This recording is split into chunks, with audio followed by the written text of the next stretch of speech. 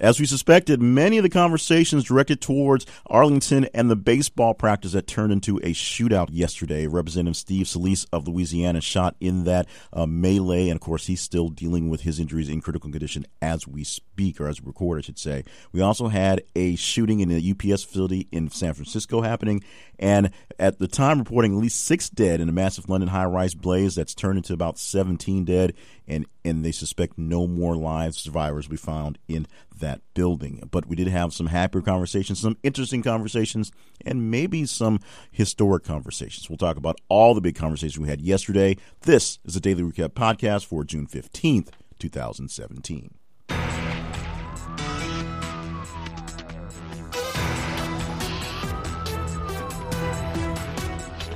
And welcome to the podcast. My name is Jay Cleveland Payne. I am your host for This is the Conversation.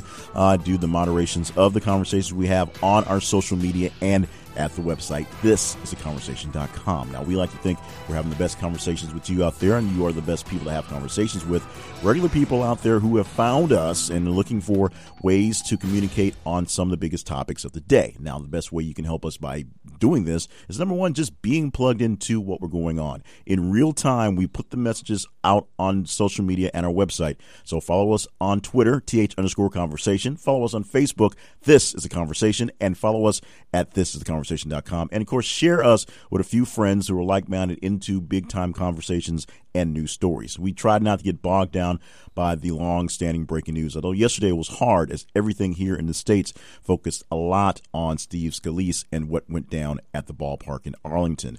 Also, we want to make sure you get a chance to get a little money in your check. We're going to pay you directly via your PayPal account by signing up for the Conversation Survey Panel. Go to the Conversation Survey Panel link. It's at thisistheconversation.com/survey panel. Fill out a quick form, a quick little survey, and if we find a survey that you qualify for, something that you're interested in, we'll send you a link. If you fill it out, we'll pay you directly into your PayPal account. We can't get you rich, but we will make sure you know that your opinions are being heard by various companies and people who need your opinions. This is theconversation.com/survey panel to make that happen. Now let's go ahead and get into the stories for today. Obviously the most traffic story of the day from us, especially from a standpoint as we are here in the States, was the shooting by the gunman at the ballpark. And it was listed, at least we put it down as a public ballpark event. It was not a public baseball event, I should say. It wasn't a public baseball event. What happens is every year the Congress has 2 baseball games, or a baseball game and a softball game, for charity. They have the members of the House and Senate, because there's so many of them, play Republicans versus Democrats for a big charity baseball game. And then the women have a softball game where they have there's not as many women in Congress, so it's all the women in Congress essentially on one team versus a media team, a team of folks in the media, reporters and producers and whatnot. That will happen next week for the women's softball team. The men's softball game happens tonight at Washington National Stadium, and what was going on yesterday morning, the Republican team was doing some practice. They've been practicing for a few weeks, getting there around 6:30, practicing until about 7:45, 8 o'clock, then going on to deal with Congress work. Yesterday, they were attacked by a gunman, the gunman who was named as James T. Hodgkinson, who later on we found had some pretty wild ideas against the Republican side of the party. Although he has some pretty wild ideas against the Hillary side of the Democratic Party, a big-time Bernie Sanders supporter apparently, who may have worked on the campaign in some volunteer role.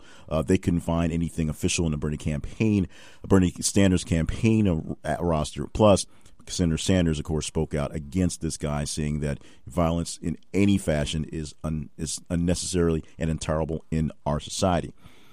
The big thing that went down was, of all the people that were injured, 2 of them were police officers, or at least members of the Capitol Police Force, as part of Steve Scalise's security team.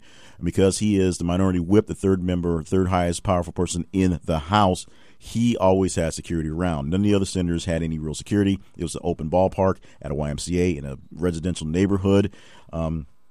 The man came out and literally came out of nowhere and shot out of right field, if you will, with a high-powered rifle and a handgun. He was attacked or fought back by the forces that were brought by Steve Scalise and his detail, plus Arlington police were able to get on scene in about 3 minutes. 2 of the officers that were with the support staff were shot. 2 other staff members who were helping out the ballpark, including a former staff member who is now a lobbyist for Tyson Foods, who liked to stick around and play baseball as well. And, of course, Steve Scalise, the representative from Louisiana, who was shot and, of course, shot in the leg. And they thought at first it would not be as serious as it would be, but now he is in critical condition after his condition apparently has deteriorated over the night. President Trump tried to go and visit him last night, but he was not allowed to because he was in ICU. His family is nearby, and they're going to do their best with that. All our thoughts and prayers here, and many folks that work in the newsroom with me are talking about this one, hopefully that this is resolved quickly. The gunman, James T. Hodgkinson, was killed, was shot, taken to the hospital, later died of his injuries. We also had another really sad thing, a shooting with a suspect in custody following a shooting at the UPS facility in San Francisco. So we've had, in the past couple of weeks, at least 3 different workplace-related or former workplace-related shootings where some former person fired from a company goes back and goes on a shooting rampage. I believe 4 people were killed in this one, and, of course, the suspect put in custody to take this down. Hopefully we'll get more details on motives in this one fairly soon. And, of course, this is a story that kept growing. When we first put it out there early on, it was 6 dead in a massive London high-rise blaze. This morning, they're looking at 17 officially dead, around 75 injured, and they suspect that as they continue to go through what's left of the building in London, they suspect to find more dead bodies. They suspect they suspect more people did not escape the actual blaze, the actual fire, and they'll find more people as they go clearing out the actual ability. So once again, another day of tragedy for London, tragedy for just everyone. We have a lot of sad thoughts going in, and it's hard to get into sort of the good things when we have a lot of stories like that. So a lot of the other stories, some other really crappy stories, for lack of a better word. A freshman on the Kent State football team died during a workout practice the other day as well. Now, this is something that you're going to see a lot of these types of stories because right now the school is out, and a lot of the teams and a lot of sports for football specifically will have their summer practices, or some will be formal, some will be informal, to get the people logged in shape and ready to go for the football season, which will start fairly soon in August, to be honest. Of course, you'll hear stories about this on the high school level. You'll hear stories about this on the college level. And you may hear some stories about this on the professional level because it's a very, very big issue with hydration and people dying from the heat in these sorts of practices. Every year, there are a few deaths from these practices, and it gets very tragic as they go from the high school level all the way up to the pros. And so there's a lot of warning, a lot of different sort of messages going out there to make sure that if you're a regular person out there doing just weekend sports or doing extra work in the yard on a weekend, staying hydrated, staying relevant, making sure that you're okay, because this can happen to people who are in top physical condition with this. Our thoughts and prayers out to the family and the Kent State family itself and the family of the young man who lost his life in the practice. We also have 5 Michigan officials are going to face manslaughter charges in the Flint water crisis. Now, if you've been living under a rock, you may not know that Flint, Michigan has poisonous tap water. That's the only way to describe it. They have a water crisis that's been going on for many years, maybe almost a decade at this point, where the water is just, well, number one, you can't drink it, and number two, the safety to bathe and things in it is also sort of debated as well. Just so many just dealings with a decrepit system for getting water to folks. The infrastructure in that city, like a lot of places in Michigan, are not doing so well. Detroit, we talk a lot about all the jobs and all the infrastructure and just the fact that everyone's moved away from Detroit. Flint in a very similar situation. It was once a big industrial town and now not so big in this industry. And it has to deal with the fact that there's infrastructure problems of this mass scale. The fact that people just cannot drink the water, period, in Flint, Michigan. 5 officials from the city will now be facing manslaughter charges officially for letting things get so bad and not raising the alarm bells earlier in the issue. So let's get to some things that are a bit more lighthearted. This is a story that we dropped a couple days ago on Floyd Mayweather looking for an August 26th date to set up a fight with Conor McGregor. Officially signed. It's on the books. August 26th is done. Mayweather versus McGregor in a fight in Vegas. Both Mayweather's promotions team and Conor McGregor himself putting out plenty of Instagram and Twitter and Facebook and social media love, popping up the fight, which people have been looking forward to for quite some time. We'll see how well it lives up to it. So now we are officially 2 months and about 2 weeks or so off on the clock until this battle goes down. Floyd Mayweather, the retired 40-year-old boxer, and Conor McGregor, the still up-and-coming MMA fighter who basically will fight anybody, is going to prove whether Mayweather is the best pound-for-pound boxer in the land forever, because that's what they're calling him, a man who's, of course, known for not getting hit very much, versus Conor McGregor, who is a man who's got some power, got some grace, has lost some pretty significant fights in the last couple of years, but he always steps back into the ring and always goes back for a challenge, and is never afraid to take a punch. We'll see how this plays out. The Southern Baptist Convention are set to vote on a movement to condemn the alt-right movement. Now, this is something that turned into a bit of a kerfuffle over the past couple of days. Before their convention began this week, a black pastor in the Southern Baptist Convention, yes, there are various people of various races in the Southern Baptist Convention, we just tend to joke about the not being there, wrote a proposition, put up a movement so that they would officially denounce the alt-right movement, essentially the people that are, pushing the hate stuff, the ultra-white stuff, the sort of clannish stuff that sort of fester and live in religious organizations. They wanted the national group to say, we're not down with this, and a black pastor from Texas led the way on this thing. It went to this first committee. It got shot down. The pastor tried to bring it up for a second batch of life so it can go to full committee, but apparently whatever was happening in the issue in the room, no one was really paying attention, and no one paid attention. No one was listening. No one tried to bring it back up. After social media got a hold of it and some chitter chatter back and forth, it was brought back up for another second motion to see whether it would go before the full body. Now, the big issue with this, of course, is there are various people and various members in this convention, in this religious group, that are dealing with this as a real problem in their congregations or in their communities. They're living in places where there's lots of racial tensions in the area, and the churches are trying their best to alleviate some of that pressure. But the problem comes if they use the church as a doctrine to spread their hate. It's kind of hard to say the church is there to be their power of love. And one of the real tenets of this is something called the curse of Ham.